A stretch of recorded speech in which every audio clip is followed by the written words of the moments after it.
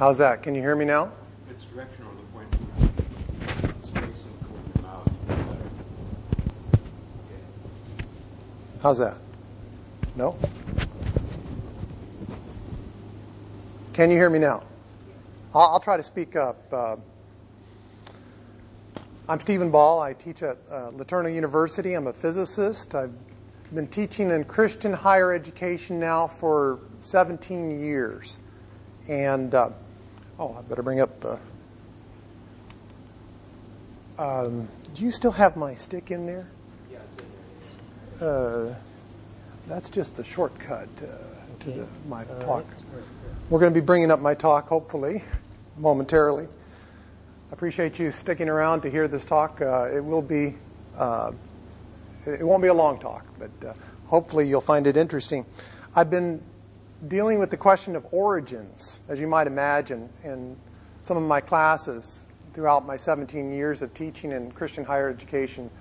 Origins questions have come up often, and they're sensitive issues, as you might imagine, with Christian young people, especially coming from very fundamental backgrounds.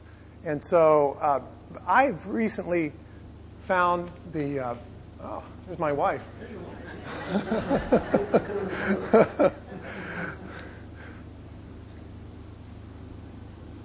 But I've recently discovered that the origin of the moon has been a very helpful picture for maybe understanding origins in general. And that's what I would like to... I'm not going to present anything really new to you today. What I'm presenting to you is pretty well known, but there's an analogy I would like to draw from our understanding of the origin of the moon that I think is very helpful to understanding origins in general.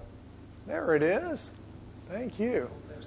That is the right. That's as good as we're going to get. So, thank you. So I'm going to draw an analogy from looking at the origin of the moon and the origin of humanity. It's something that has been a hot topic, and you'll hear more about tonight. I hope that you have a chance to go to the Natural History Museum and see the display on human origins. Dr. Rick Potts will be speaking with us this evening. I'm not going to have a lot to say on that, actually, but I think I would like to draw an analogy from our understanding of the origin of the moon with the origin of humanity. Now, briefly, why is the moon important? If you've had an introductory astronomy class, you know why.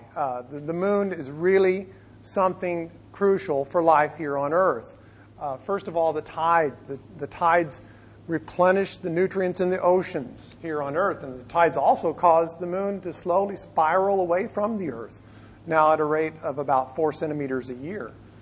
And perhaps just as important, the moon and its large angular momentum provides a stability for the Earth and its spin axis, which is tilted at 23.5 degrees, which provides gentle seasonal effects here on Earth. If the moon weren't there, we'd have perhaps a more wildly oscillating spin axis of the Earth occasionally, and we wouldn't have these gentle seasonal effects. So the moon is very important for life here on Earth. So understanding its origin becomes very important to us, and I think in noticing that the other terrestrial planets do not have a large moon, it presents a very interesting question to us. And this question has been considered for quite a while, and I'm going to talk about a few of the ideas early on the origin of the moon. But first, I want to talk a little bit about a paradigm shift that took place during the 1960s. Prior to the 1960s, amongst the scientific community, there was a real bias against presenting any scientific theory that had discontinuous processes or dramatic events. There was a bias for gradual, continuous processes in every scientific theory. And so it wasn't considered good science if you had to throw something into the mix that caused a dramatic, discontinuous event. But two things happened in the 1960s to change our attitudes towards scientific theories. First was the discovery of the cosmic microwave background radiation in 1965 by Arno Penzias and Robert Wilson. It was completely by accident because there was no big-scale effort made to pursue testing the Big Bang theory. In fact, the steady-state theory was the favored theory of cosmology because it was based upon a gradual, continuous process. Even Robert Wilson, one of the co-discoverers of the cosmic microwave background radiation, he felt like the steady-state theory was perhaps the correct one. But when they discovered this radiation, nearly all of the scientific community accepted the Big Bang as the correct explanation for the origin of the universe. And so here's a discontinuous process right here. Secondly, what happened in the 1960s? The discovery of the Earth's magnetic field undergoing reversals, dramatic reversals on a time scale of approximately once every 200,000 years or so. Now, this kind of discontinuous process of the Earth's magnetic field reversing led to verifying the theory of plate tectonics. And so two very important scientific theories emerged from the 1960s that were not favored by scientists at all prior to then because of this bias. So here we have a paradigm shift taking place. And now you can see what's coming in perhaps our understanding of the origin of the moon. Early ideas on the origin of the moon, there were three major ideas that were being pursued. One was the co-accretion model, whereby the Earth and the moon formed simultaneously from the same region of the protoplanetary disk. There's supposed to be a picture in there.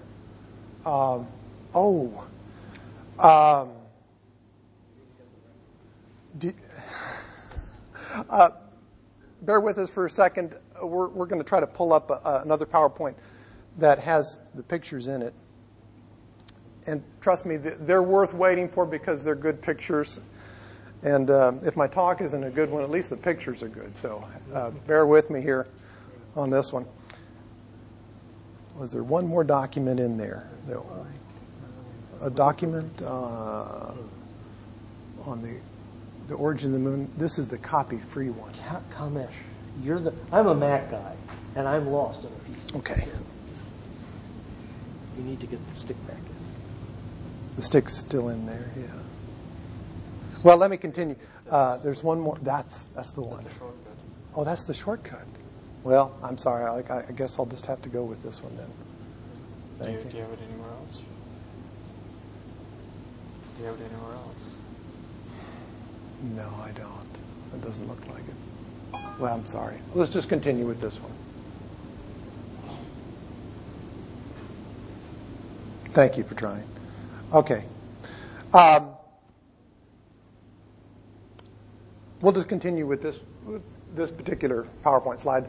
I had two different PowerPoints, one with some images that I didn't get permission to show all the pictures on, and one that I did, and they're copyright free, and that's this one. So we'll go with this one.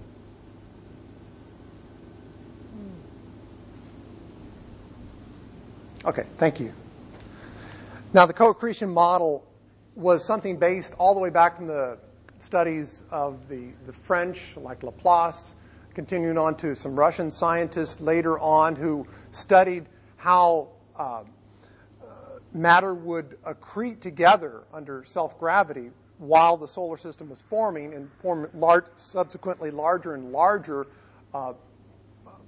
protoplanets. And this perhaps was an idea on how both the Earth and the Moon formed simultaneously out of the same matter, the same part of the protoplanetary disk. That was one idea. Another idea is the fission model that was promoted by the son of Charles Darwin. George Darwin promoted a fission model whereby the Earth was spinning so fast that the Moon spun out of the early proto-Earth. There were problems with both of these models, obviously, I'm not going to talk about all the problems, but it would have had to have been spinning really fast, like once every 2 hours is the projected spin rate that would be necessary here. So it fell into disfavor eventually. And then in the 20th century, Thomas Jefferson Jackson C.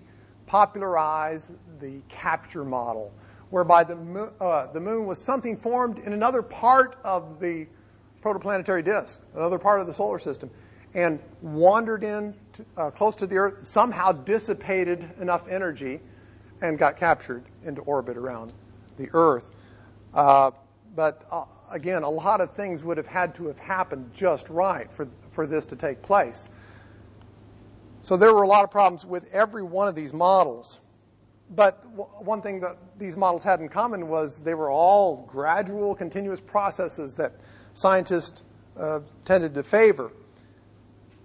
But they fell into two general categories. The first category was the terrestrial models, the co-accretion and the fission model, because they both predicted strong similarities between the moon and the Earth based upon the fact they were made out of the same material, versus the extraterrestrial model, the capture model, which predicted very distinctive differences between the moon and the Earth. And this we knew on the basis of analyzing meteorite samples, knowing that meteorite samples gave us different ratios of isotopes and other various distinctive differences from Earth rocks.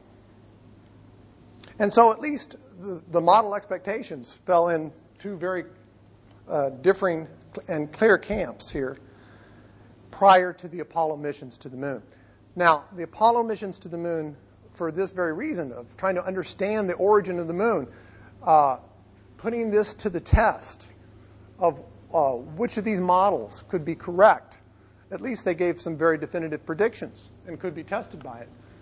And we returned from our 6 missions, successful missions to the moon. We collected 382 kilograms of lunar rocks and soil. And through analyzing those, we came to a very surprising discovery. And the surprising discovery was that there were very strong similarities and distinctive differences between lunar rocks and Earth rocks. For one thing, the oxygen isotope ratio turned out to be identical between lunar rocks and Earth mantle rocks. However, the lunar rocks were very different. They were extremely parched, nearly devoid of water and volatiles in general, and enhanced with refractory elements.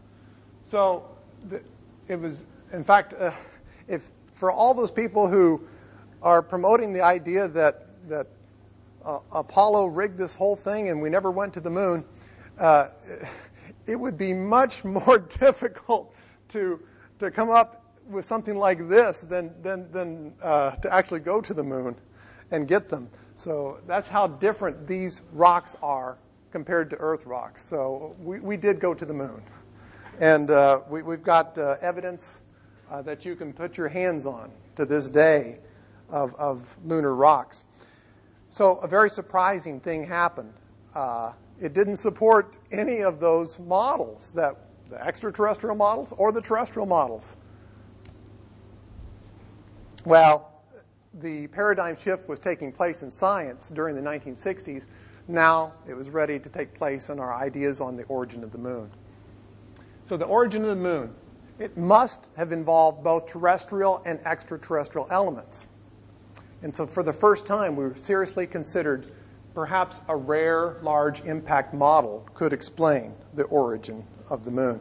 And I'm really sorry I can't show you some pictures that I'd love to, but William Hartmann was a planetary scientist working on this idea that a large impact actually was responsible for producing the moon, based, of course, you have a history of impacts etched into the surface of the moon, and so very large impacts. But could there have been an impact so large that it was actually responsible for producing the moon? And William Hartmann and his calculations, picking up from what the Russians had been working on, Safronov and others had been estimating the sizes of the protoplanetary objects that were forming in the early solar system. And he predicted that there would have been a very large impact that would have been expected. In fact, his work with Donald Davis at the Planetary Science Institute, they proposed that there was a very large impact, and that this impact somehow ejected enough matter into orbit that it would coalesce and form the moon. He predicted this in 1975, but there were a lot of things he couldn't answer at the time. But I'll get to those in just a moment. So this turned out to be, later on it was modified to be a Mars-sized planetesimal that was predicted to have collided with the proto-Earth and caused mantle debris to be thrown up into orbit, coalescing into the moon. I'd love to show you the paintings. William Hartmann not only was a good planetary scientist, he was an excellent artist too, and so I wanted to show you some of his excellent paintings there. There were a lot of supporting factors that came out immediately in support of this model. The low density of the moon compared to the density of the Earth tells us that there's very low iron content in the moon, and that is consistent with this impact model that is involving the Earth's mantle. The parched conditions of the lunar rock, that's expected actually from a very, very high temperature origin, as this would have provided, and it would have removed water and volatiles. The identical oxygen isotope ratio is actually consistent with this model as well, because a lot of mixing would have taken place with this kind of impact, throwing up a lot of the Earth's mantle together with some of the debris from the incoming impactor, and the Earth's spin axis tilt of 23.5 degrees, and the moon's orbital inclination of 5 degrees. All of this, and its large angular momentum, consistent with an impact scenario. A lot of support for this kind of model, but you're overcoming this paradigm shift. And so there's going to be a lot of skepticism. The skepticism is well warranted, because how can an impact eject matter into orbit? For one thing, simple Newtonian gravity and Newtonian mechanics leads you to expect that if you have something thrown up from the surface of the Earth, it goes into an elliptical orbit, it's going to come back around and collide with the Earth again, or it's going to achieve escape velocity and not come back. So how do you achieve throwing up debris that actually stays into orbit? That's one challenge. And then the other question is, then how does this ejected matter actually accrete into one moon rather than lots of little moonlets? Excuse me. And to his rescue came a colleague that was working independently on this same idea at the same time, but working at it from a different angle, using computer simulations. Cameron and his colleague Ward, both at the same time period, had been considering this, and their computer simulations were suggesting that a Mars-sized object impacting at a glancing angle could indeed result in sufficient portions being thrown up and actually remain in orbit to form the moon. In the same way that the gravitational torque of the Earth provides a increased orbital radius of the moon to this day. So this gravitational torquing mechanism was discovered from his computer simulations. The resulting debris from this kind of impact at greater than 40, or at least 45 degrees, would allow enough debris to be up in orbit, and it would coalesce in less than 10 years into one moon, orbiting just beyond the Roche limit of the Earth, about 2.4 Earth radii away, with the Earth day only 5 hours long. So a very rapidly spinning Earth still. This gave the Earth a very rapid spin, the Earth-Moon system a large angular momentum, and so the Earth day has slowed down as the Moon has spiraled away from the Earth since then. So this paradigm shift took place, and the collision ejection theory of the Moon, as it came to be known, came to be accepted as the leading model of the Moon's origin. And so rather than a terrestrial or an extraterrestrial model for the Moon's origin, you see something that involves both. Now, this is where it comes to the analogy in thinking about human origins. And it's not a perfect analogy in any sense, but I think it's a useful one. And that is, we've always tended to present models of human origins either in a naturalistic sense or as a supernatural event. It's always tended to be one or the other, and we have so much conflict, it seems, taking place with each group arguing evidence for one scenario or the other. And so the former, the naturalistic scenario, focuses on the process by which humans arose, whereas the latter focuses on the involvement of a creator God. And my question to all of us, and certainly to the students I teach, is must we think of our origin as an either-or scenario? I mean, the Moon, looking at the Moon, it can teach us something. Now, I'm not going to talk much about the science, but I think I respect scientists like Dr. Rick Potts, who has devoted years of work to investigating human origins. And there's evidence of hominid fossils. And, of course, last night, Dr. Francis Collins talked about the DNA evidence for common ancestry. The science, to me, suggests that science is strongly supporting the idea of common ancestry. But a lot of Christians, I'm sorry, 5 minutes, no problem. A lot of Christians look at Scripture and find reasons for not accepting that kind of scenario. But I'd like to point out that there's been many recent scholarly attempts to try to get to the heart of what Genesis 1 is all about, and not look at it from the eyes of our 20th or 21st century Western mindset, but trying to get back into the eyes of the original Hebrew audience to try to understand how they would have perceived Genesis 1. What would the messages that they would have taken away from that creation account be? And particularly John Walton, in his recent book, The Lost World of Genesis 1, which I recommend, it's an attempt to do just that. And in doing so, he emphasizes that this is an account that stresses function and purpose in creation, not physical origins. And I also have great respect for Jack Collins and his work on Genesis 1 through 4. It's not exactly the same perspective as John Walton, but still there's an increased emphasis on function and purpose in creation rather than physical origins.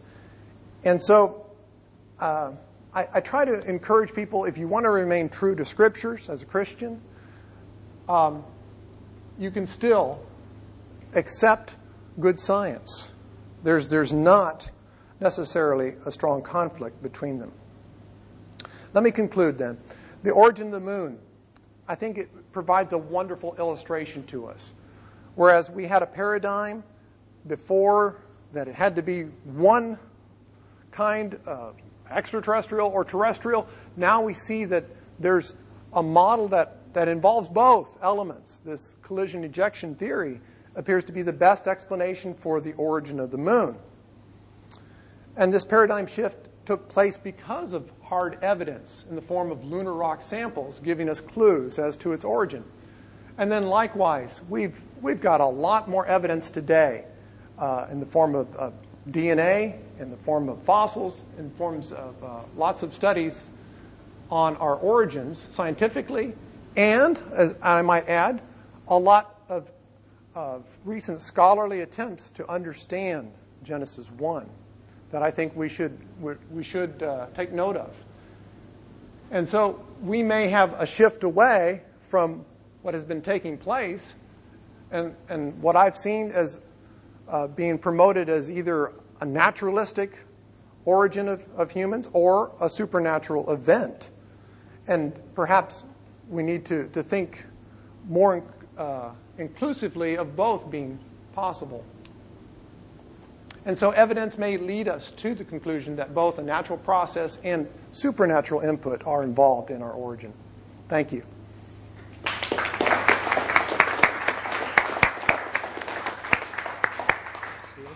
Questions? Could you repeat Yes. the question?